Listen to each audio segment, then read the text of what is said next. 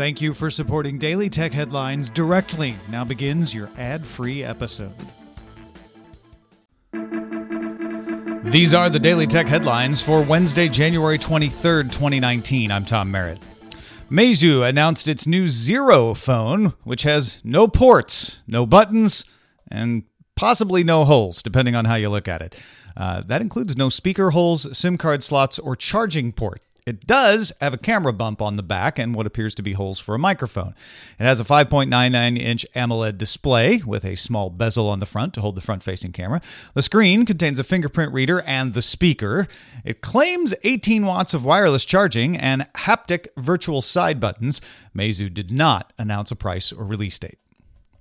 Hulu announced it will lower the price of its ad-supported subscription plan from $7.99 a month to $5.99 a month starting February 26th. The ad-free subscription will remain $11.99 a month, no change there, but the Hulu Live TV service will get a price rise to $44.99, up from its current $39.99. DVR and expanded multi-screen viewing add-ons, however, drop to $10 from $15.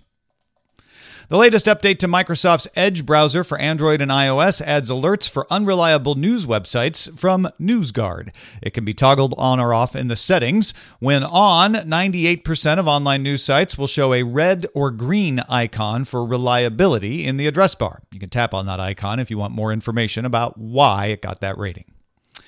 Xiaomi released a video on Weibo of its engineering model for a foldable phone.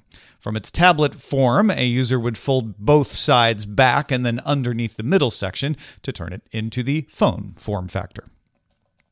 The Wall Street Journal reported, and Amazon confirmed, that the Echo wall clock has been pulled from the Amazon store because of connectivity issues. Amazon says it has affected a small number of customers and expects the clock to go back on sale in the coming weeks. Some reviews on Amazon do mention frequent loss of Wi-Fi connections. LG published a video promoting its Mobile World Congress press event that showed a hand swiping above a piece of paper to reveal the message, "Goodbye Touch." Best guess, some kind of gesture control. Gesture control of smartphones has been around for years. Samsung introduced it about 5 years ago, but it has yet to really catch on. LG's announcement is scheduled at Mobile World Congress for February 24th. Google announced that its G Suite users will be transitioned from the Hangouts app to Hangouts Chat starting in October. Hangouts Chat has a more Slack-like feature set and is already available for G Suite users who want to try it out. Consumers will continue to be able to use the Hangouts app that Google's now calling Hangouts Classic, though Google says it expects to announce a transition to free Chat and Meet at a later date. IBM's cloud business grew 12% in 2018 as IBM shifts to cloud, analytics, cybersecurity, and AI as its focus. IBM beat earnings expectations in Q4, and profit forecast for 2019 came in above expectations as well. The Michigan Economic Development Corporation approved an $8 million grant for Waymo and Magna to build a manufacturing facility for autonomous cars. The goal is to move into a facility somewhere in southeast Michigan by mid-year and prepare to make Level 4 vehicles. Those are vehicles that drive themselves without the need of a human.